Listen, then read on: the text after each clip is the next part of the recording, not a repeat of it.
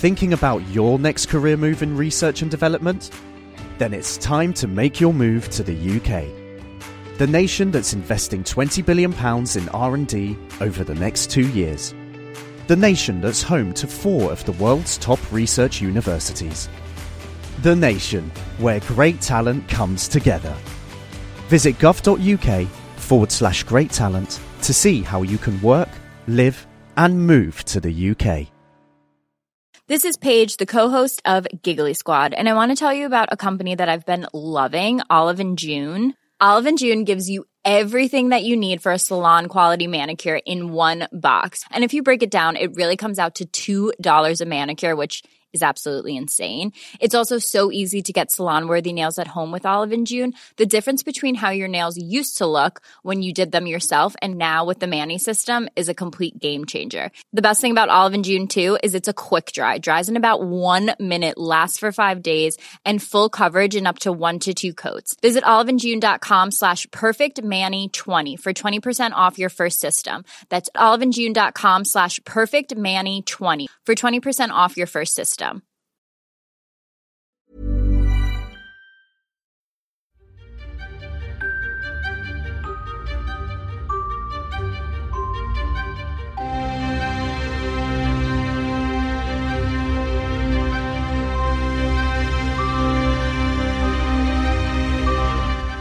Welcome to Naked Reflections, brought to you from the Woolf Institute.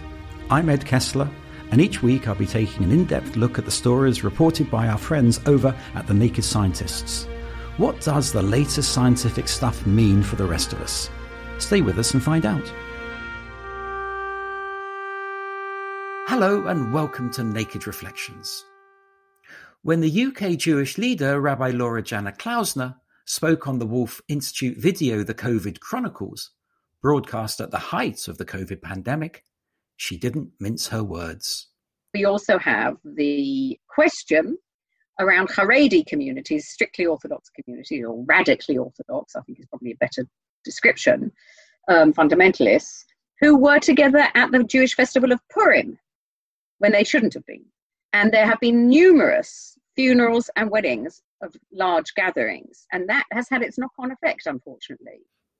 That there was a reluctance to follow government guidance in strictly observant Jewish and Muslim communities was one of the anecdotal tropes of lockdown chatter.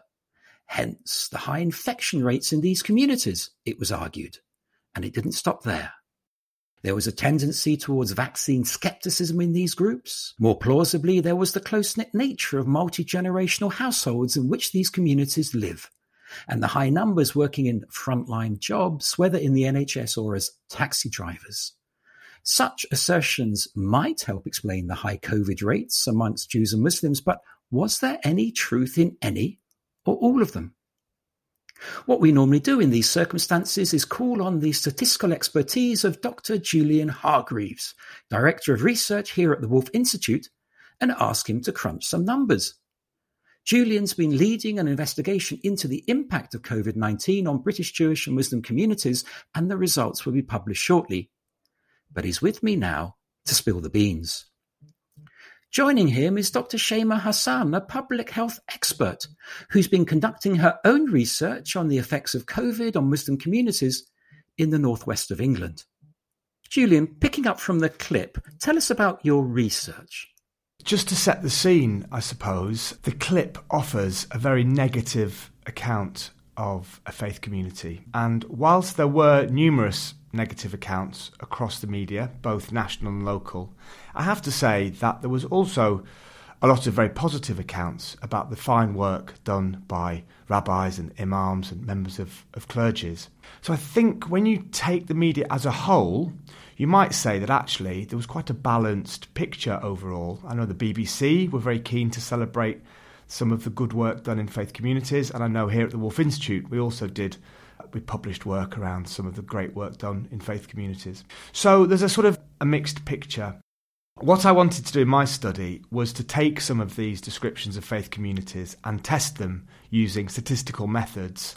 But I'm very pleased to be speaking alongside Shaima Hassan during this podcast, and it's a great privilege to be on a panel with her.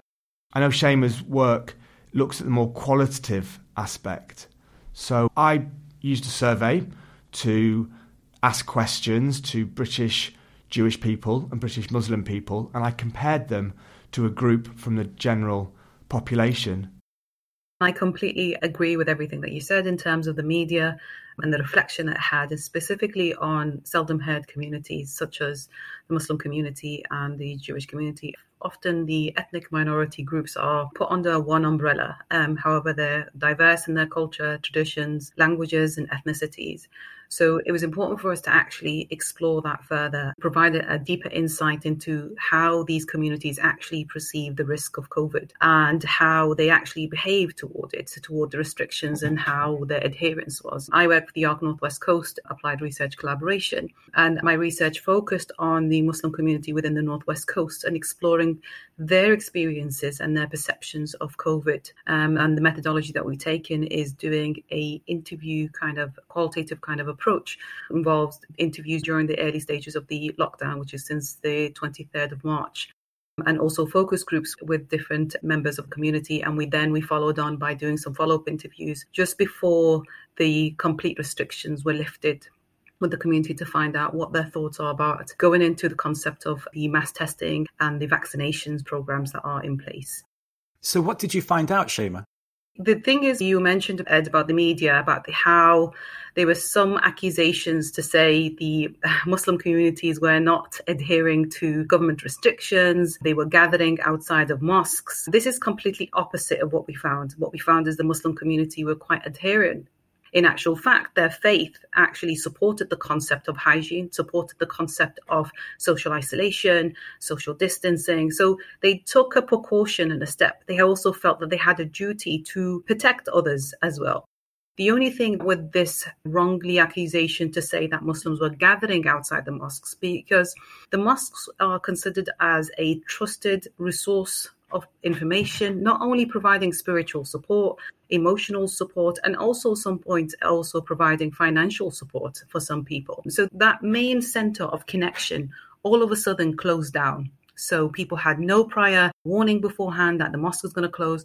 These people were regularly attending mosques, let's say 5 times a day. So people were coming to the mosque to see, okay, what is going on? Why is it closed? Where's the information? And that's why the scene that came out in the media made it sound like, oh, Muslims are still gathering outside the mosque. But no, in actual fact, Muslims were just seeking information, seeking support from avenues that they truly trusted, which is avenues such as the mosques. So that's the qualitative stuff, Julian. What about the quantitative stuff that you did? Well, the survey data that I collected earlier this year supports much of what Shema has just described. So according to emerging findings from the data, and I should say, given that we're doing this podcast in association with the Naked Scientists, I feel duty-bound to say that this is pre-published work. But the emerging findings support Shema's work. Muslim respondents were more likely to have self-isolated than the general population. And that was the case for Jewish people as well. And they were no more or less likely to have accepted a vaccination than the general population. So this idea that Muslim communities were not adhering to public health guidance is not supported in my recent findings. So then the question is, why are there these anecdotes? Is it simply prejudice, or is it the visibility, if you like, particularly of strictly observant Muslim and Jewish communities who tend to wear different dress from maybe other people on the street? What do you think? I think when you consider some of the local and regional journalism connected to COVID, then yes, I think there was a focus, and still is in fact, a focus on minority communities where that minority identity is visible. We can't deny that we live in a political climate that is often impacted by the media that is out there. I mean, if we look at the Muslim population for recent years, they have been projected in a very negative manner. Obviously, this also influences the Muslim individual themselves as well by seeing this kind of projection. I mean, when I was doing the research and interviewing people. Of course, there was a lot going on in the media at early stages of COVID saying that people from ethnic minorities are highly affected by COVID and they are more at risk. This was a question that I asked to the individuals I interviewed, and to them it's quite surprising. Okay, why is it affecting us the most? Is COVID prejudice? Does it specifically pick on ethnic minority groups? So even though the media was reporting evidence to say that the ethnic minorities are high at risk, but there's no evidence to say what was it, what was the cause of it. It was almost like it was like a blame factor, that they are responsible for this risk, this high risk. So when talking to the Muslim community, they were questioning that. They believed that they were adhering to restrictions. They were actually taking extra precautions. The Muslim community that I was speaking to actually took the steps to wear the masks before it was mandatory for the mask to be worn, buying their own PPE equipment as well. I mean, one of the other things that they were reflecting on, it was the idea of exposure. You know, you had this population that works on private sectors and self-employed where they have their own businesses. So even though they were trying to protect themselves from the risk, there was limitations. So, for example, if you had individuals who had their own businesses, wide is this environment that they're in where they can actually apply the 2-meter distance, which becomes impossible.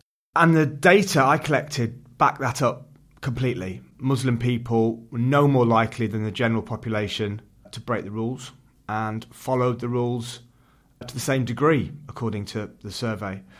I think what's interesting from Shaima's work is the concerns around the availability of PPE.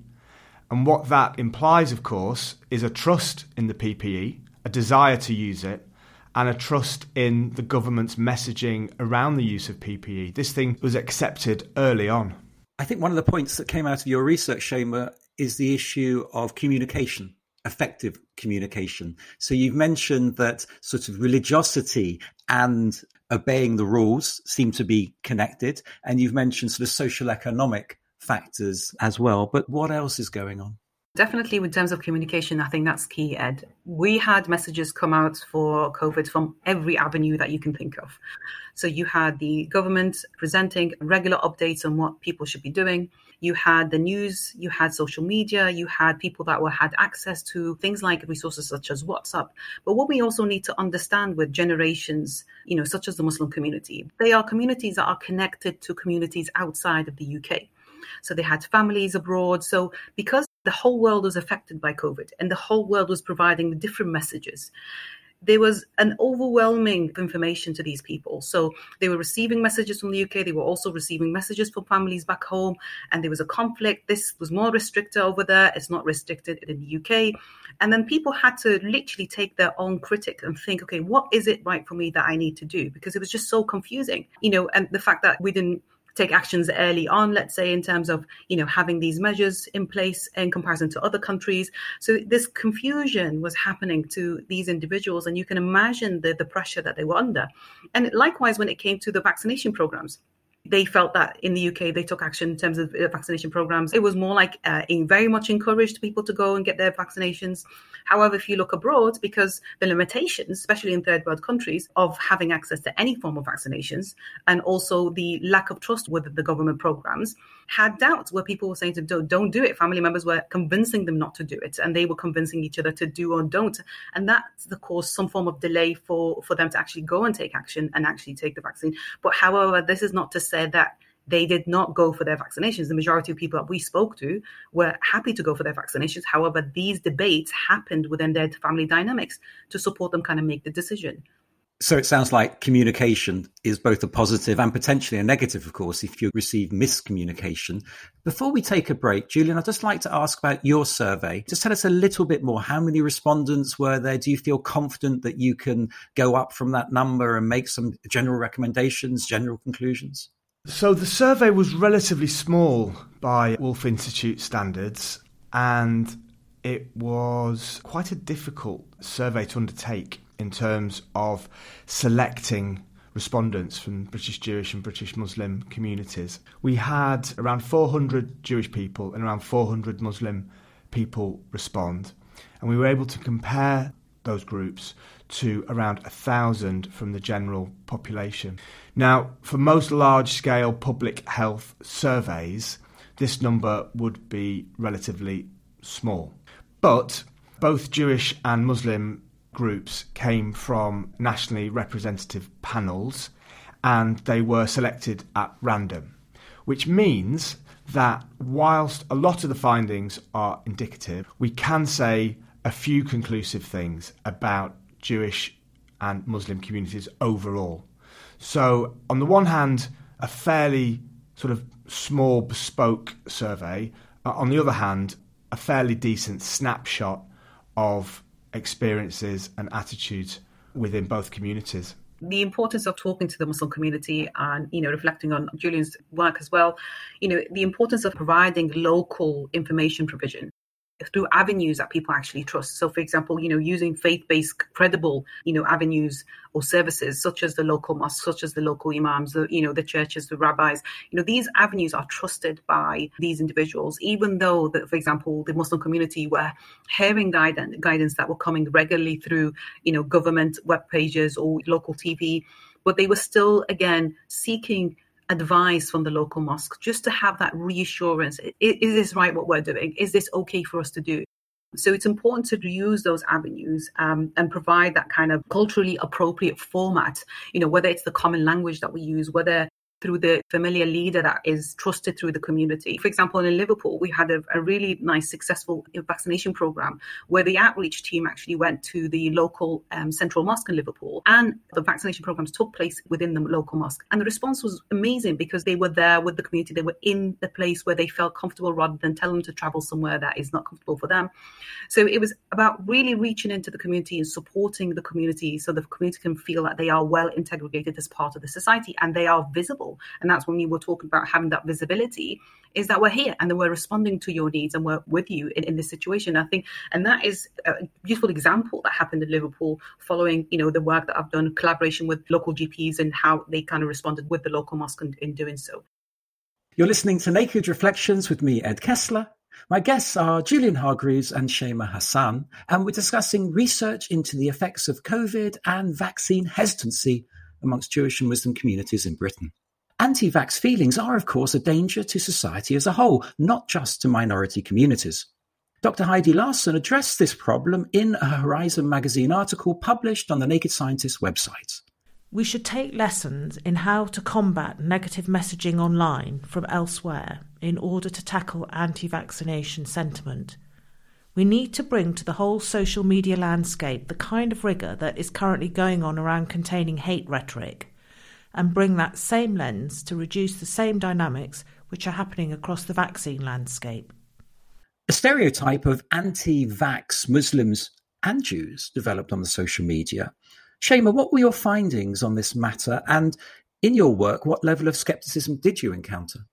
In terms of the social media, like mentioned earlier, the information that is provided sometimes can be overwhelming, sometimes it can be untrue, and sometimes it can pinpoint and make the othering of a specific community. And basically it started off when we started talking about ethnic minorities being at high risk of COVID without having an explanation toward that. Why are they at high risk? There was no context to explain the socioeconomic factors that can influence people living from areas of deprivation and so forth.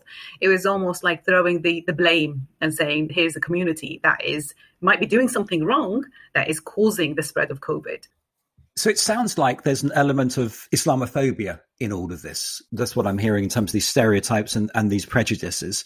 At the same time, your description of this vaccine centre in a mosque is a wonderful model, not just for Muslim communities, but for those non-Muslims who are wondering what's going on in the Muslim communities. So actually modelling good practice is equally important. Also, when we speak about having vaccination programs within local community centres such as a mosque, it's not just for Muslim people.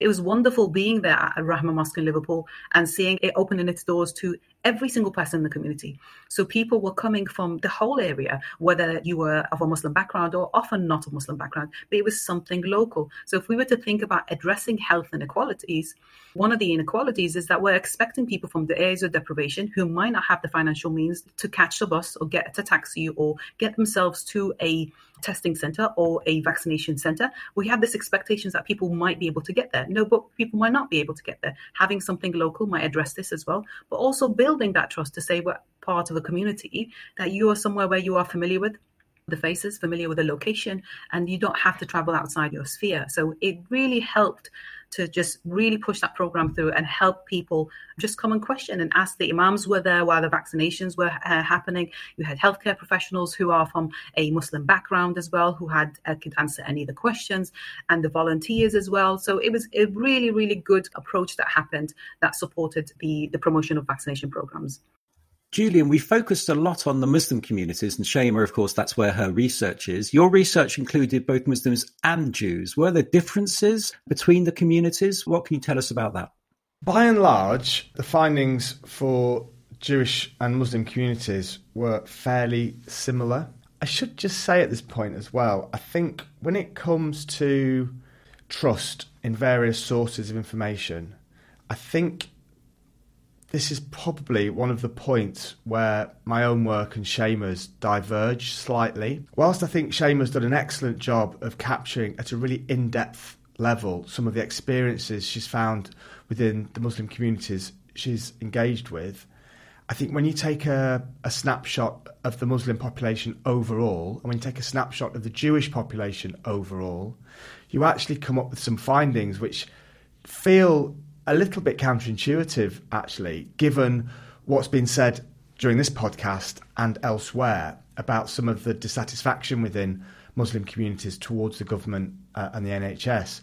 So just to put some flesh on the bone, if you like, it would appear from the survey I conducted that there was more trust in Muslim and Jewish communities overall in the UK government than was found in the general population. So there were higher levels of trust in both communities.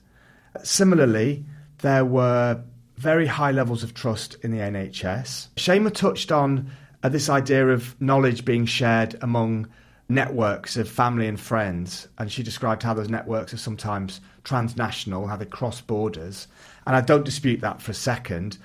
But what I would say is among the general population, there is just as much reliance on information from family and friends. Of course, as Shaima has shown, it happens in a different way within Muslim communities, but I would argue it happens at the same level. One area where the Jewish and Muslim communities weren't the same, and this is quite a sensitive topic, and I'm a bit reluctant to go there here, but I will, but I'm going to try and handle this as sensitively as possible. I looked at rule breaking. I have to say that there was no more rule breaking among British Muslim communities than in the general population, but we found slightly higher levels of rule breaking within British Jewish communities. We were a little bit sneaky in our survey question because we asked, are you following all of the rules? Are you following most of the rules? Are you following some of the rules? And so on. And anyone who was following all of the rules was placed in one column, and anyone else was placed in the other column. So even if a person said they were following most of the rules, we took that to mean, quite sneaky, they were breaking some of them. And it was within the British Jewish communities that we found a higher level of rule breaking. I have to say, most people that we surveyed who were Jewish followed all or most of the rules, over 90%. But where there was some rule breaking, we found it most often in Jewish communities. And there might be some explanations for this. We know that Jewish populations tend to be quite concentrated, so it might be that rule breaking was going on in terms of visiting a family member's home during lockdown. There were reports about Orthodox communities, and we know there was some rule breaking there. But what I would say is that overall, British Jewish communities were abiding by the rules and regulations during lockdown. Can I add to that as well, Julian? I think it's really beautifully how you kind of reflected on that. And I think it's important for us to understand how faith communities have this connectiveness. They actually thrive through communities. So when this introduction of, having these measures about social distancing, it felt quite alien. Could imagine for the Jewish community, but also for the Muslim community, where the natural norm was to quite be intimate. So when you're meeting someone, you're hugging them, you're kissing them, you're shaking the hand. The younger generation tends to kiss the hands of the elderly generation. Having this hosting of welcoming people into your homes, this was kind of the norm. This gathering that happens within our spiritual centers, such as, for example, the mosque, where they have the regular prayers. For example, we had in the fasting month of Ramadan, which is considered as a community worship, where you come together and break the fast together and so forth. So this introduction of these rules were quite an alien kind of approach that came to these communities. And we could imagine the difficulties it created. That has been created. And I can imagine that is something with the Jewish community because they thrive through this community or the connectiveness as well. Yeah, I think that's a nice way of putting it. I think the discrepancy we see within rule breaking within the British Jewish group feels like a manifestation of that connectedness. And of course, it was a challenge that everybody felt, particularly in the early stages of the pandemic. But that is now not far than 2 years ago almost. So I suppose I wonder how much we've learned for the future, for future pandemics. We're told there will be some. I mean, do you feel the lessons have been learned and that particularly the faith communities you focus on will be more effective in responding to pandemics and the customs that need to be modified accordingly?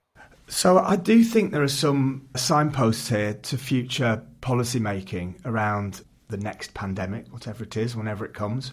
There's some good news in my data around trust towards the UK government, trust towards the NHS, particularly around health messaging. So that's implied when a respondent says he's been following the rules or when she says, I've been vaccinated. So there's some good news there, I think, for policymakers. I imagine Seamus would probably want to add to that there needs to be some consideration for sort of cultural sensitivities and for some messaging to be sensitive towards minority groups, and I would wholeheartedly support that. I think this might be a little bit controversial given the setting here at the Woolf Institute, but I also think there's something we should learn as researchers about trust in local religious leaders. Now, work done by Seamus, work done here at the Woolf Institute, has often celebrated the work of local religious leaders, and that's right to do that. However, there was higher levels of trust in the UK government than in local religious leaders, according to my data, and that was among both Jewish and Muslim respondents. And there was a lot lower levels of trust in local religious leaders than we might have anticipated, given the celebratory news stories about imams and rabbis. And I suppose if I was being flippant, I would say that the data perhaps remind us that people of faith are citizens too, and that Jewish and Muslim people are no less likely to, follow guidance from the NHS than anyone else. I completely agree with you as well, Julian. We can't say religious leaders are the beacon of everything, especially if you're talking about second, third generations of British Muslims or, British Jewish people in the UK. This connectiveness towards the mosque and having the imam as the leader might not be something that is reflective of all the generations. So that's why in our research, it's about really reflecting on what are these avenues that actually support members of the community, whether it is an avenue that we use the mosque to support a specific generation of the population, whether we work towards being localized, being able to really make the community visible and supporting them in that kind of manner. So when we think about the future, it's about thinking, what have we learned from COVID? That some of the issues that we've done. So, early responses, linking with communities, providing local support to local businesses, local guidance, working with community volunteers who are already doing the job. They're really embedded in the community. Healthcare services need to come into the community and support those local people that are actually doing the work. So it's basically us linking and bridging this bridge between us and supporting this process. To me, that's the learning that we go forward. If ever, God forbid, that we have a major pandemic like we had with COVID, but it's these steps that we need to take into consideration. There we must leave it.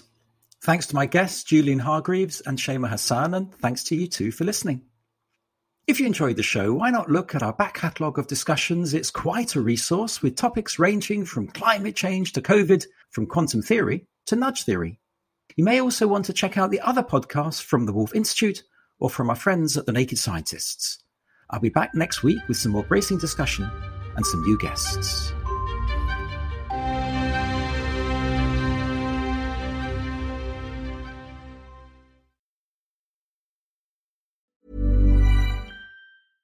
Thinking about your next career move in research and development? Then it's time to make your move to the UK. The nation that's investing £20 billion in R&D over the next 2 years. The nation that's home to 4 of the world's top research universities. The nation where great talent comes together. Visit gov.uk/great talent to see how you can work, live and move to the UK.